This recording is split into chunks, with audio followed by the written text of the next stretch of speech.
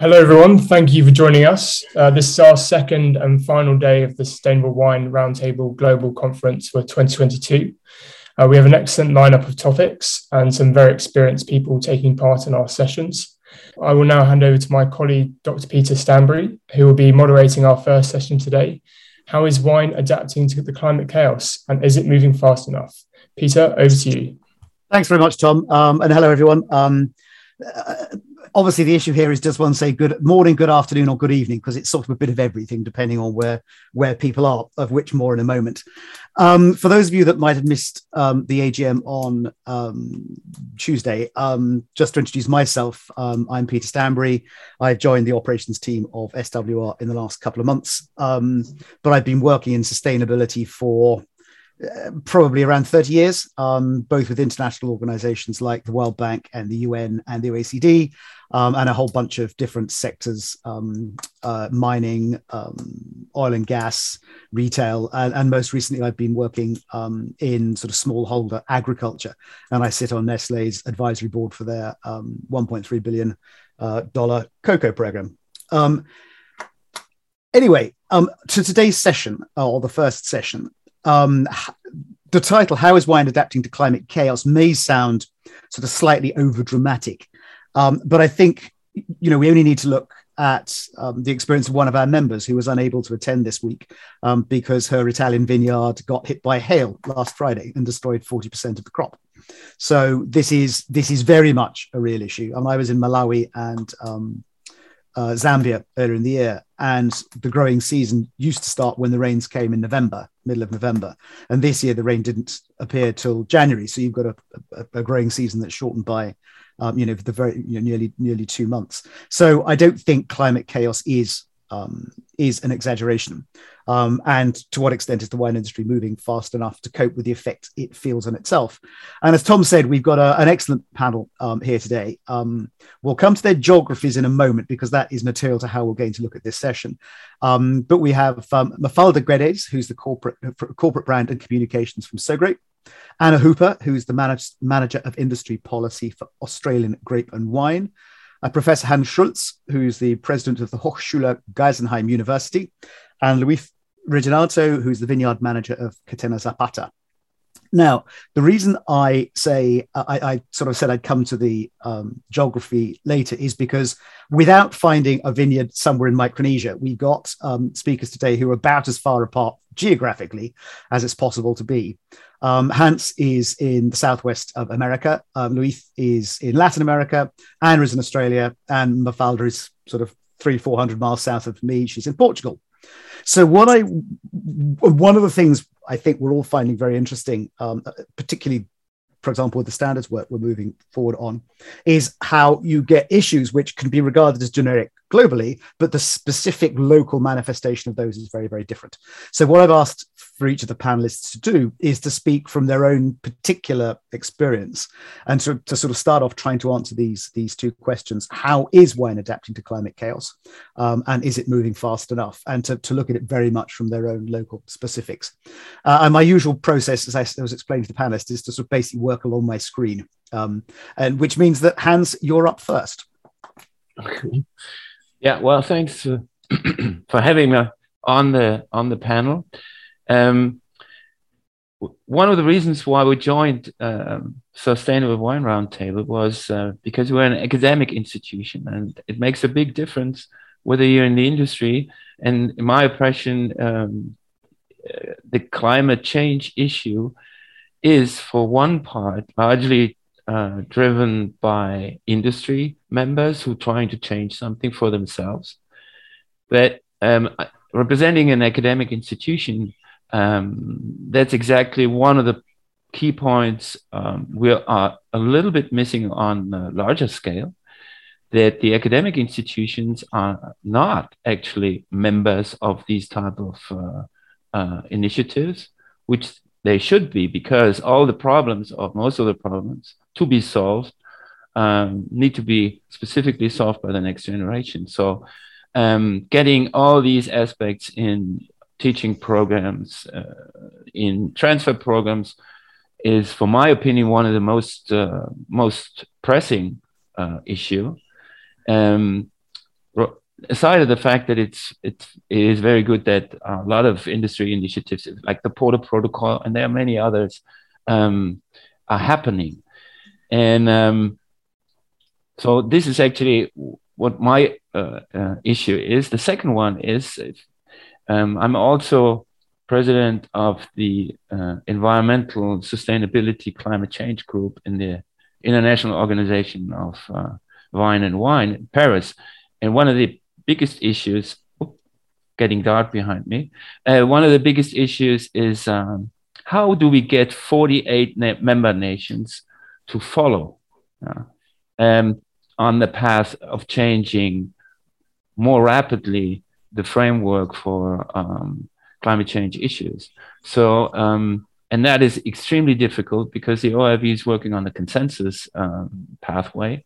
So it's only possible to move, say, like legal frameworks if everybody is actually on the boat. And that is actually a process which is taking too much time.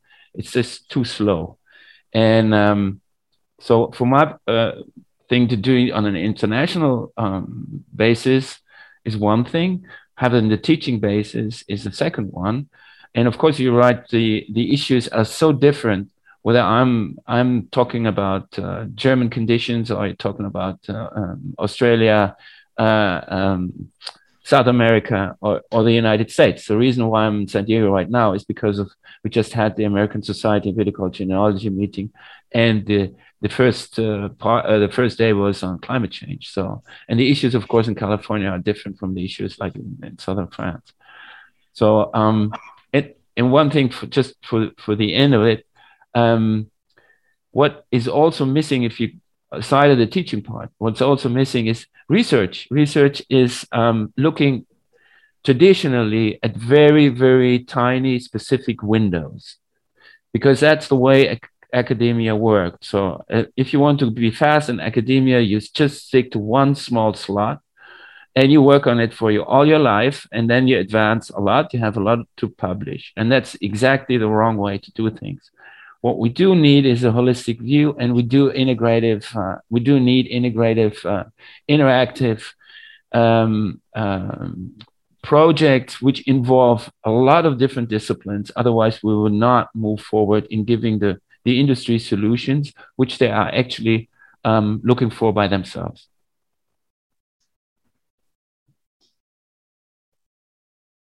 Okay, thanks very much indeed, Hans. And yes, I know what you say when it's academe can end up being quite focused. When I started my doctorate, my supervisor said the process of a doctorate is knowing more and more about less and less.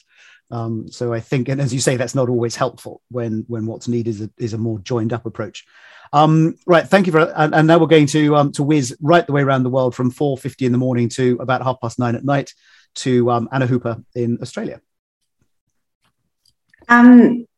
Yeah, I agree with a lot of what Hans says. I think it's really important that we collaborate when it comes to research.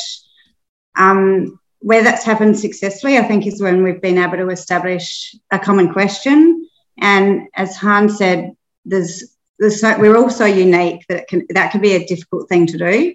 It can be difficult to not only agree on a variety, but also define what the problem is and whether it's actually relevant in, all over the world in not only different time zones, but totally different sets of circumstances where the environmental or sustainability priorities might be quite different.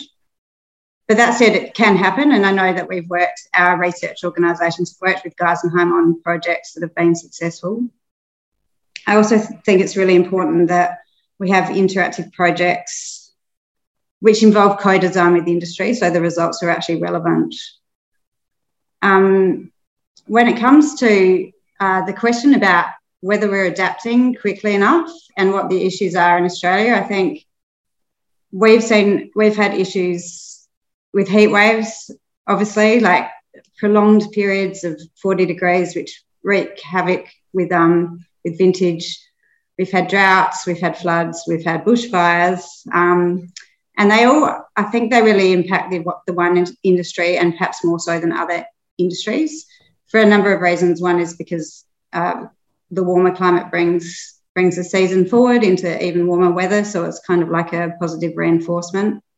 But also, wine is such a product that's so dependent on its quality attributes that when the climate changes a little bit, it has a big impact. And so for that reason, I think we have, as an industry, we have made an effort to adapt when it comes to trying to survive, but I still think that there's a lot more that we can do.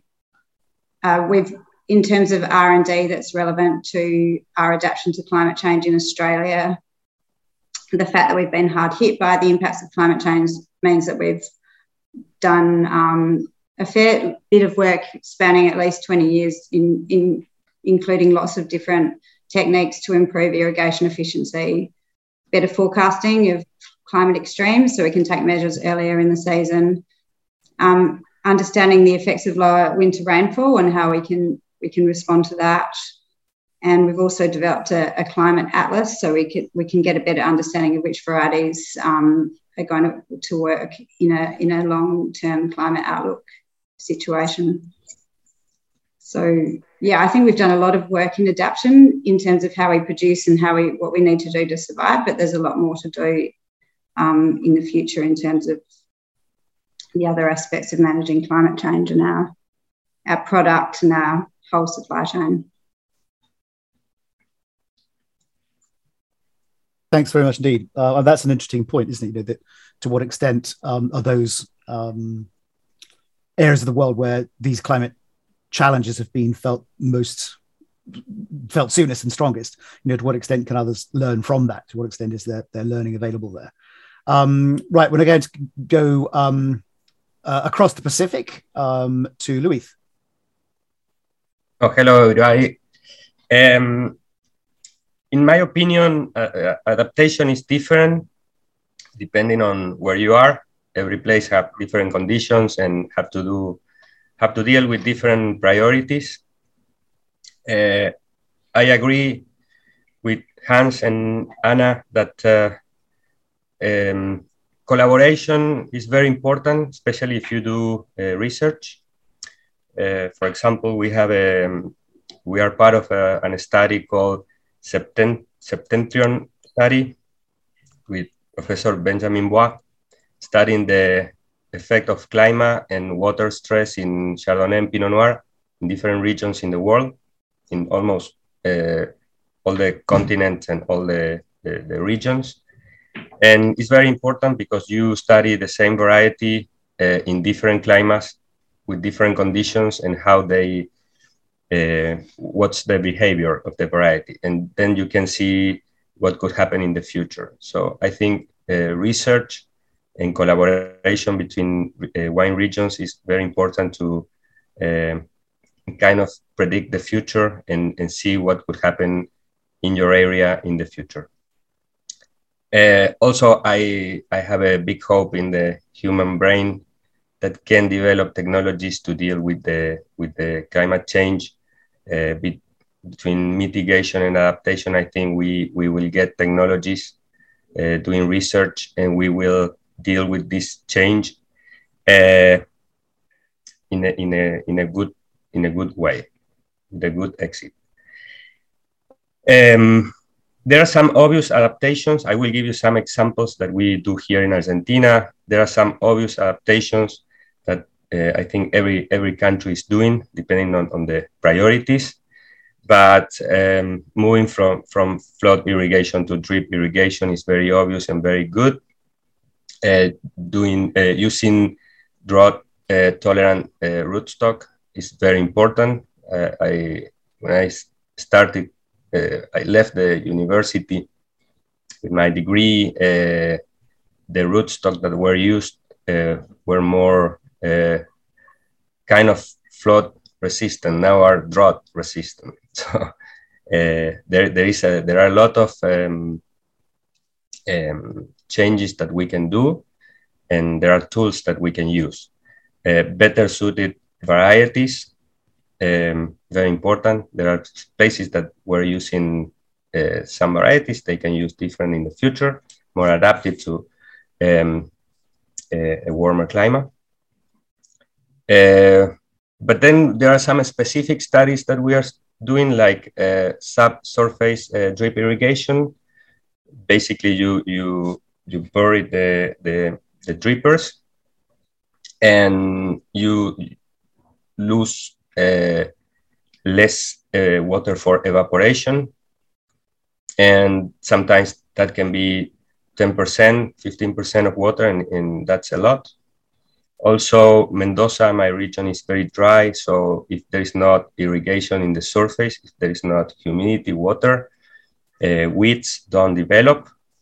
Then having the drippers underground, the surface is dry, you have less pressure of weeds, and then you save fuel and mowing control for the weeds, and then you avoid emissions.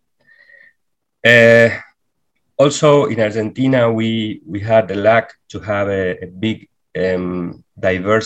genetic diversity in the different population that we have for different varieties.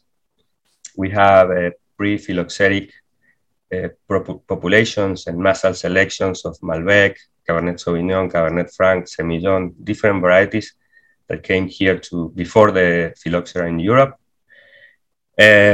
This big variability of genetic, I think, is very important for the future. In Catena Zapata, for example, we have more than 100 different clones of Malbec, and almost 100 are already virus-free. We are working on that, cleaning the material from viruses. And we are now starting different lines of study with these clones, doing trials of, for example, frost resistance. So some are, when you have this variability in the genetic, then you can find some of them more adaptive for high yield, low yield, more quality, and more tolerant for frost. Some of them that bud break later in the year, in the season. So there are many things to do, and I think collaboration is between the countries is very important, and we have to use the brain and find the solutions. And I'm very optimistic for what we're doing here, especially here in the roundtable with all my colleagues. Great. Thanks very much indeed. That's extremely interesting. I mean, it's interesting sometimes how, as you were just pointing out with the underground dripping, that it's not all necessarily bad news. That there can be, by adapting cleverly, you can sometimes find ways in which you solve two problems at the same time, which is very interesting.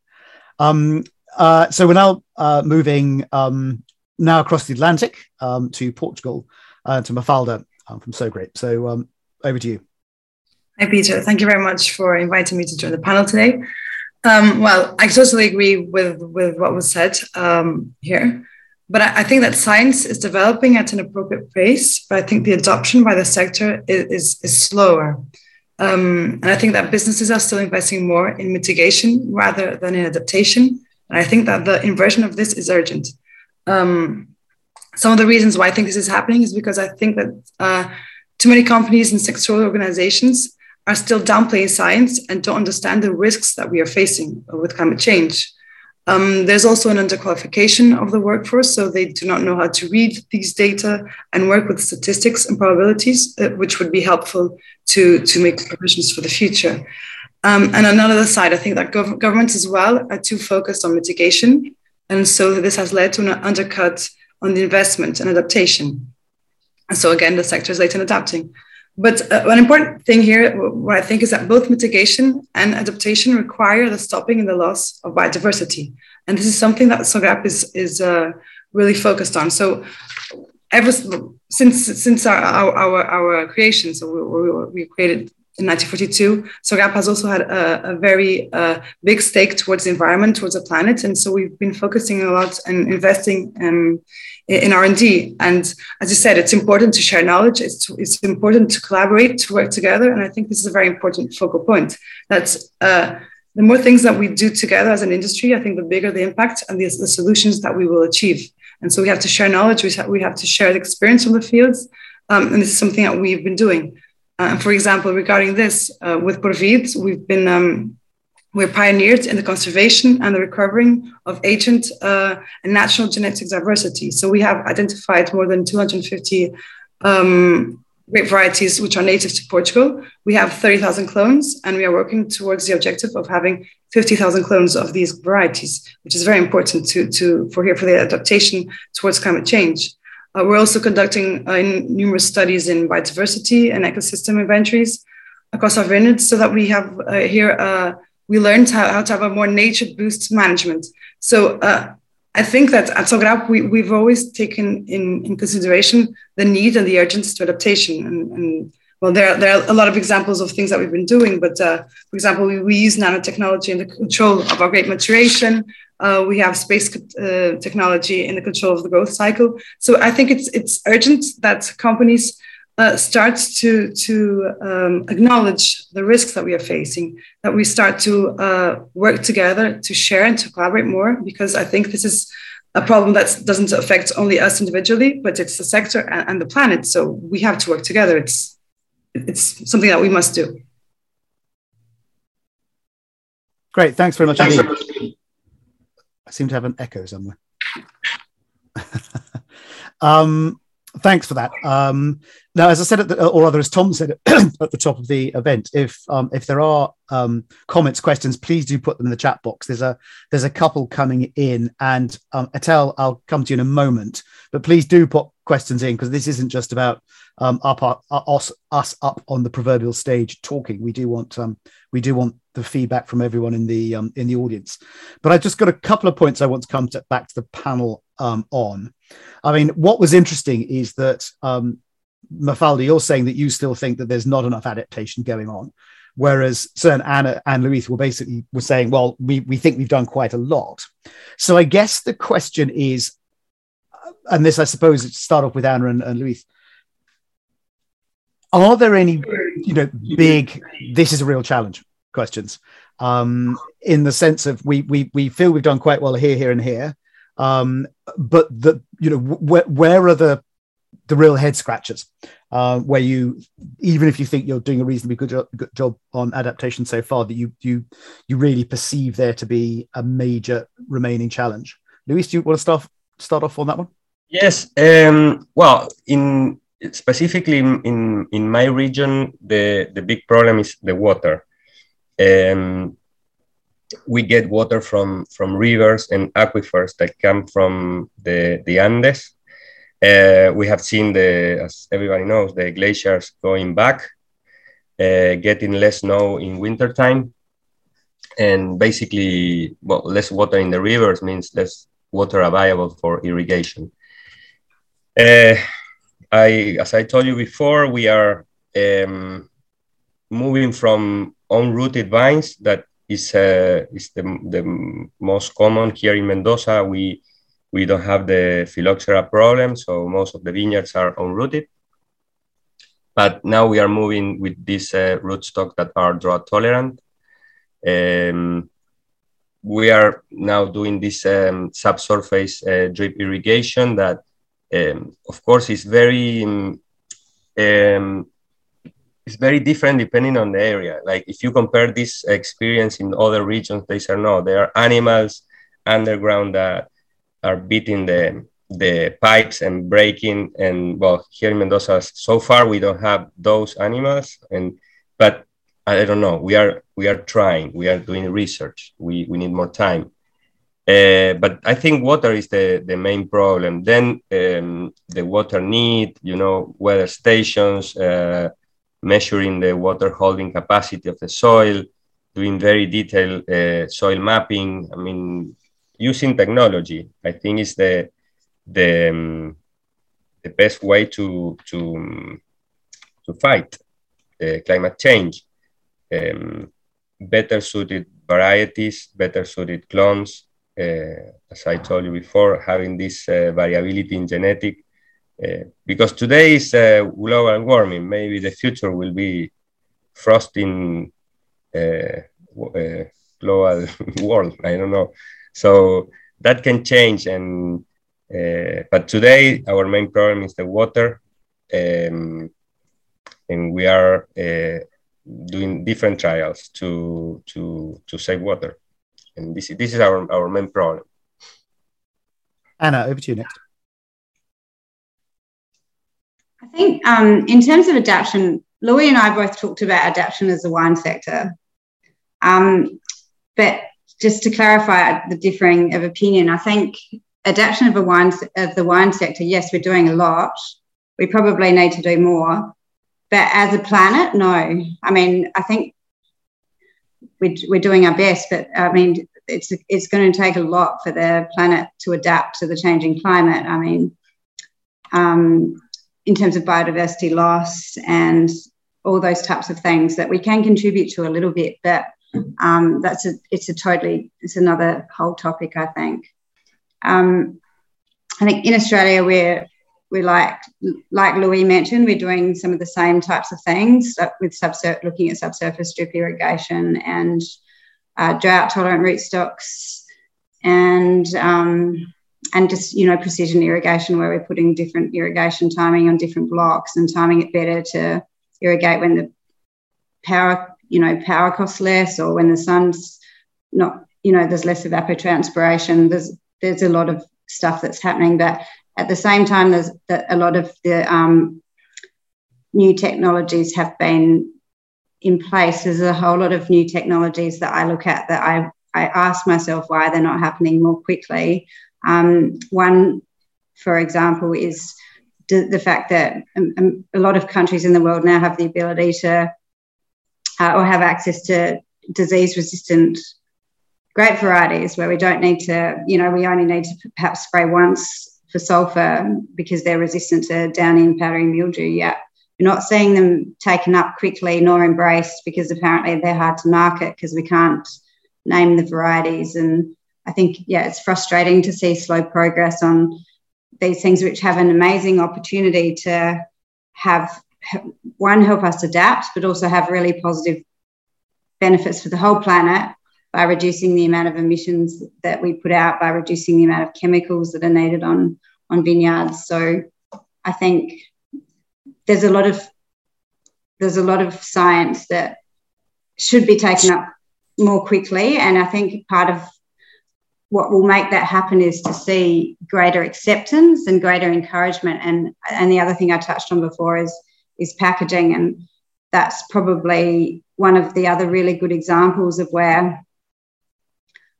why are we still using glass packaging? And I know why we are. It's because we all think that that's what the consumers want. And, I think back to I started my career in sort of the mid to late 90s, and we saw the screw cap revolution, which I hope I'm not out of line in saying was perhaps led by Australia. And I think it was actually the Clare Valley, where I was working at the time, where they, banded together and made a change and led a change. And, I'd like to see more of that. And I think a lot of it comes from consumers, retailers, and a little bit further down the supply chain, where, people come together and accept change more quickly. No, those of you that were at the AGM will know that one of the research areas we're focusing on in the next year is precisely about issues to do with packaging. And I think the point you make about screw tops, I think, is a useful one, in the sense of it shows that what has always been the case does not need to be always the case moving forward. No, and I think particularly people that are drinking wine every night, it's not about the romance of opening the bottle. I say they'd rather actually be able to know that the bottle's going to, if it's a cask wine, for instance, that it's going to last longer in the fridge. It doesn't have to last 5 years, though. Wine doesn't last 5 minutes in my fridge, but there we go.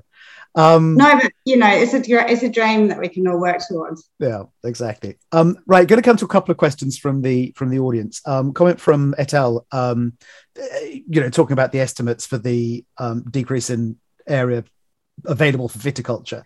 Apparently estimates suggested as much as 73% in wine producing regions could be unavailable by 2050. And so what she suggested is a sort of how might we put together an adaptation kit? What would need to be in that in order to be able to cope with that type of shift? Hans, I'm going to come to you first on that one. What would a climate adaptation kit look like for vineyards across the world?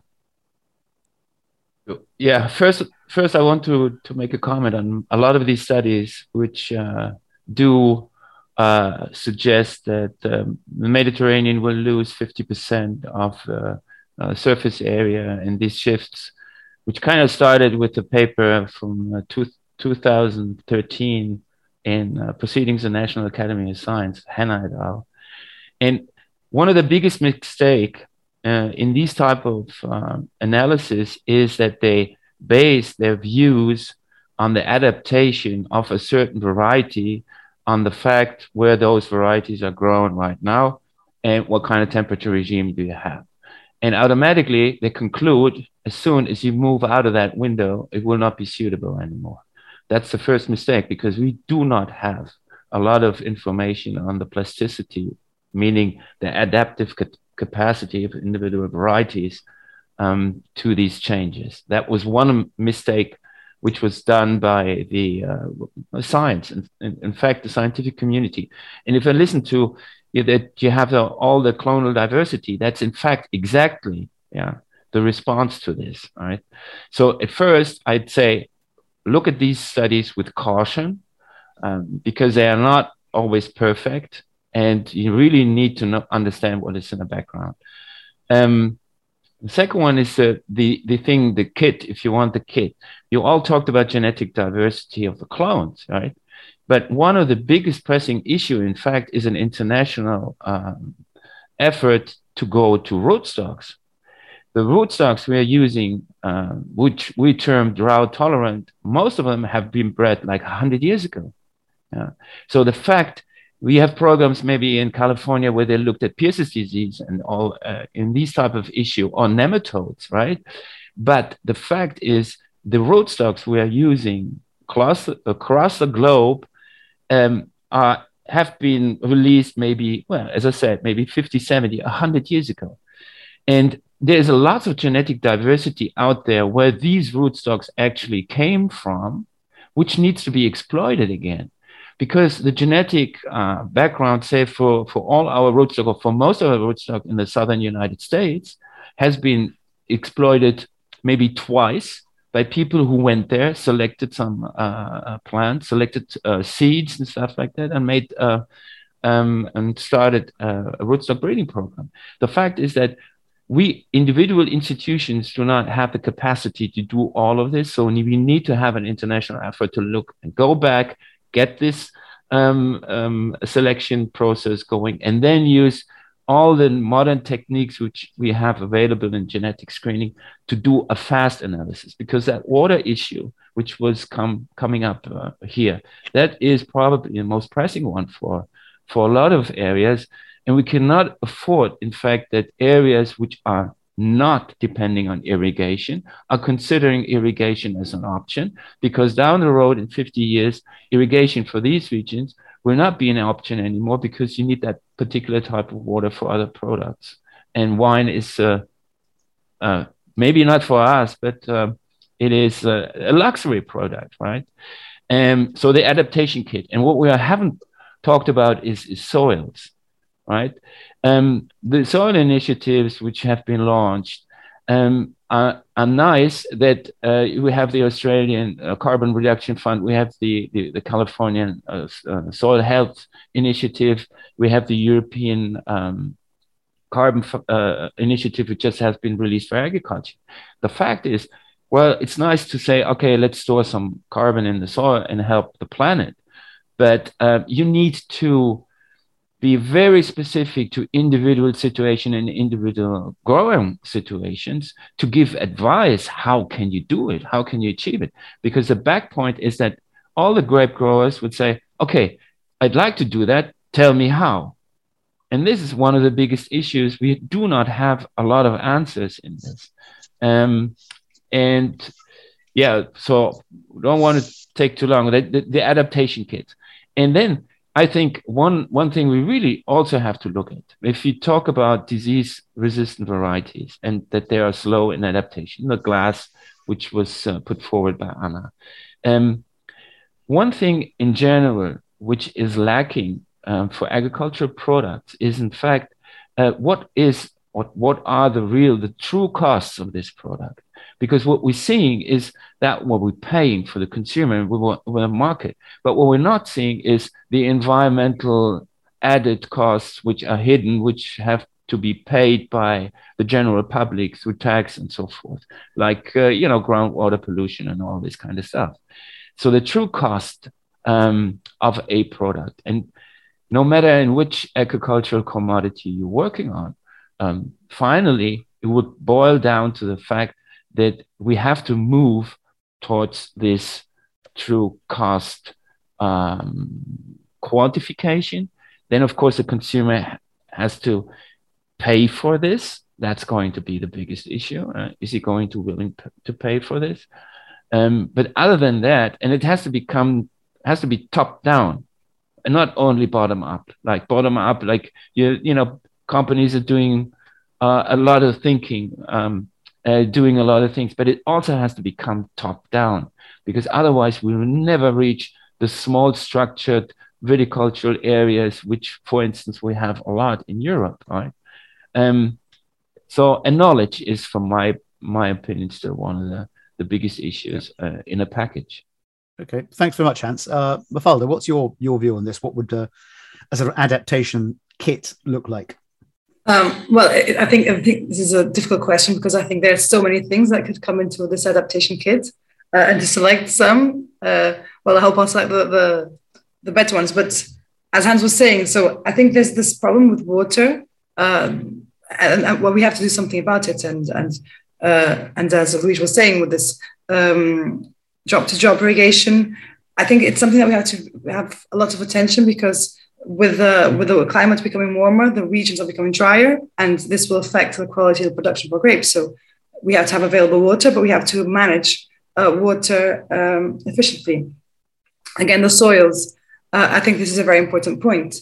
At SOGAP, for example, for the last 20 years, we've been certified in integrated production. And this means that we have a set of rules and guidelines for the usage we have of the soil and what we use, the chemicals or the pesticides we use with the soil, because this is really important. We have to bring nutrients into the soil and to conserve the terroir that we have there. And finally, the grape varieties, as I was saying, these clones, this work we're doing with Porvid, it's a clonal selection which consists in selecting a group of grape varieties, all from the same grape variety, and planting them mixed, because the different clones will bring more stability to this genetic selection. And so we'll have less challenges facing climate change, so the climate, the weather, the water, and this will bring you better resilience without having to use different grape varieties from the ones you have native. So we can continue to use the Touriga Nacional in the Douro, but we have different clones which will adapt better to the different situations that we have. So I think there are a set of initiatives or ideas that we have to put in this adaptation kit. There are so many things. Well, I could continue here for hours, but I think these are a few of the most important ones. Okay, well, you talk about clones. That then brings me to another question that's come from the audience.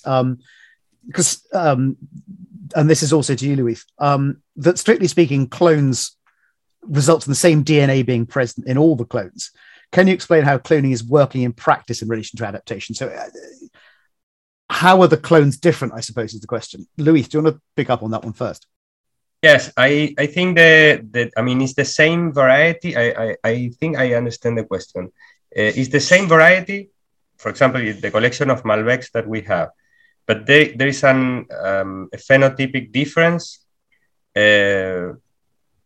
expressed in different characteristics. Can be higher yield, like more berries per cluster, for example, more vigorous vines, less vigorous vines. The shape of the leaves are different.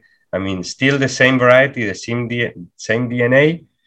And cloning is not it's not that we produce clones. We select existing clones from a population from different characteristics. Like we have clones that produce 1 kilo of fruit per vine, and some produce 20 kilos per vine. And this is the variability. I really like what Hans said about that we should explore. I mean, we as a wine industry, especially the research departments, investigate deeper the variability in the rootstocks. Because I agree, when they were developed many years ago, I think the main problem was the phylloxera, and they had to address that problem, phylloxera, and they did successfully in a very eco-friendly way. You know, just put in this rootstock. You don't need to use pesticide, nothing. And I think there are some like Vitis rupestris, very adapted to drought situations. So there must be a variability and DNA genes that are more adapted, and I think it's a good. And also, what Hans said about the cost of production and the cost of the water and the resources for the future. I do agree that wine has to be more expensive, and I think everything has to be more expensive, because we are spending our world also producing, our resources, not only the cost that you pay. I like that idea, and I share with Hans that concept too. Okay, thanks, Luis. Mafalda, do you want to come back on that one as well, in terms of that question around cloning and genetics? I mean, the way Luis has described it, it sounds a little bit like if you're breeding animals, they're all, I don't know, black Labrador. They're all black Labradors, but you might breed for ones that are slightly smaller or larger or a longer snout, or is that, it would be the analogy? Exactly. Yes, the grape variety is the same, but it has different clones. So they have different characteristics within the same grape variety. So the way they adapt to different terroirs will be different because there are so many different clones. So if you plant them mixed together, the effectiveness and the resilience that they will have towards this climate change will be better, because you can select the ones that will adapt better to the place where you are. Yeah, that makes sense. Thanks for answering that. Wrapping back to, I mean, actually a point that Hans raised, but at least you just picked up on, is this question of, as it were, bringing into the price of not just wine, but other agricultural commodities, the externalities, and that could be to do with human rights, that could be to do with other environmental considerations. I mean, Togo and I worked last year on a big project looking at smallholder commodities. And, the difficulty is you get a cocoa bean that's produced sustainably and a cocoa bean that's produced normally in the international market get valued the same. Whereas, in fact, this should be much greater, because all of those issues to do with living wages, to do with environmental management, are not currently priced in. The question that begs is the extent to which wine ought to or is working with other agricultural sectors. I'm going to come to you on this one, Anna. I mean, obviously, Australia is famous for a wide range of agricultural production. To what extent is there overlap in the sorts of initiatives that you're engaged in, the sort of work you're doing, and that which is being undertaken by other agricultural producers in the country? What more could be done, and how might that be brought about? Yeah, at the moment in Australia, we've got what's called the Agricultural Sustainability Stewardship Framework, which is really aimed at trying to, I suppose in much the same way that the Sustainable Wine Roundtable is trying to bring together the wine industry, we're trying to bring together ag sectors so we can develop some common standards or common language reference documents for what we're talking about when we're talking about sustainability. So I think that's probably one of the barriers at the moment, is sustainability is such a broad term. It needs to be to some extent, because we all have different priorities, but then it can't, at the moment it's so broad that no one really understands it. So yeah, in Australia we have that stewardship program that's been developed by the Australian government, and we also have what's called the common common, the CSIRO, our Commonwealth Institute for Research organisation, is developing some common methods for carbon accounting. As Hans mentioned, we actually have a really well-regulated carbon trading market in the Emissions Reduction Fund as well, which is, I mean, that's not just cross-sectoral, across agriculture, but in terms of carbon farming, it brings in some common methodologies across agriculture. I suppose in terms of the whole concept of how, what's in the adaptation toolkit and how that relates to this, I think environmental markets, have emerged as a really good alternative to relying on government funding, in terms of the fact that they encourage people to innovate and find the most efficient ways to manage their environmental footprint. And now we're seeing, I think this is probably something that's happening globally, but in terms of encouraging adaptation and mitigation, I think we're seeing things like sustainable investment, sustainable finance, green loans. The banks are offering incentives for people to be able to demonstrate their ESG credentials. And this is a really good way of, essentially this should be the public needs to pay, a bit like what we've been saying about the fact that's not factored into the cost of a bottle of wine at the moment. But I think all these tools are sort of, adding to our ability to make everyone pay for sustainability in a way that also encourages efficiency, whether it be the customer in terms of purchasing something that makes them feel good because they're doing the right thing for the planet, or whether it be through the way people are buying or investing, and hopefully eventually by investing more sustainably will receive a better return in the long run. I think these are all a whole lot of different tools that we need in our toolbox to try and reward people for their investments, because let's face it, at the end of the day, to instigate change, there needs to be a business case for people to do so. Okay, thanks for that, Anna. Right, we have about a minute left, so I'd like Louise, Mafalda and Hans just to say about 20 seconds each on what you think there is to learn from other sectors. Hans, start with you. Remember, 20 seconds. Other sectors. Well, actually, one of the goals is from the SWRT is actually find a common denominator. So the carbon footprint, or the requirement for wine can be comparable, like cocoa, with other commodities, to make them, for the consumer, to make it more transparent, because we have so many certification kits. It's just the consumer is just completely confused. He doesn't really know what sustainable financing, where to rely on. And I think that is something we should learn. I don't even know whether we can learn it from a different sector. How good are the other sectors? I think they are all on the way, and they're all looking for getting better. Okay, Louise, you next. Other sectors, like what I have been doing, for example, is about the carbon sequestration. Is studying how can you take the carbon from the air and for a long period of time blocked, let's say. In learning is, I think, producing trees is the best, one of the best ways.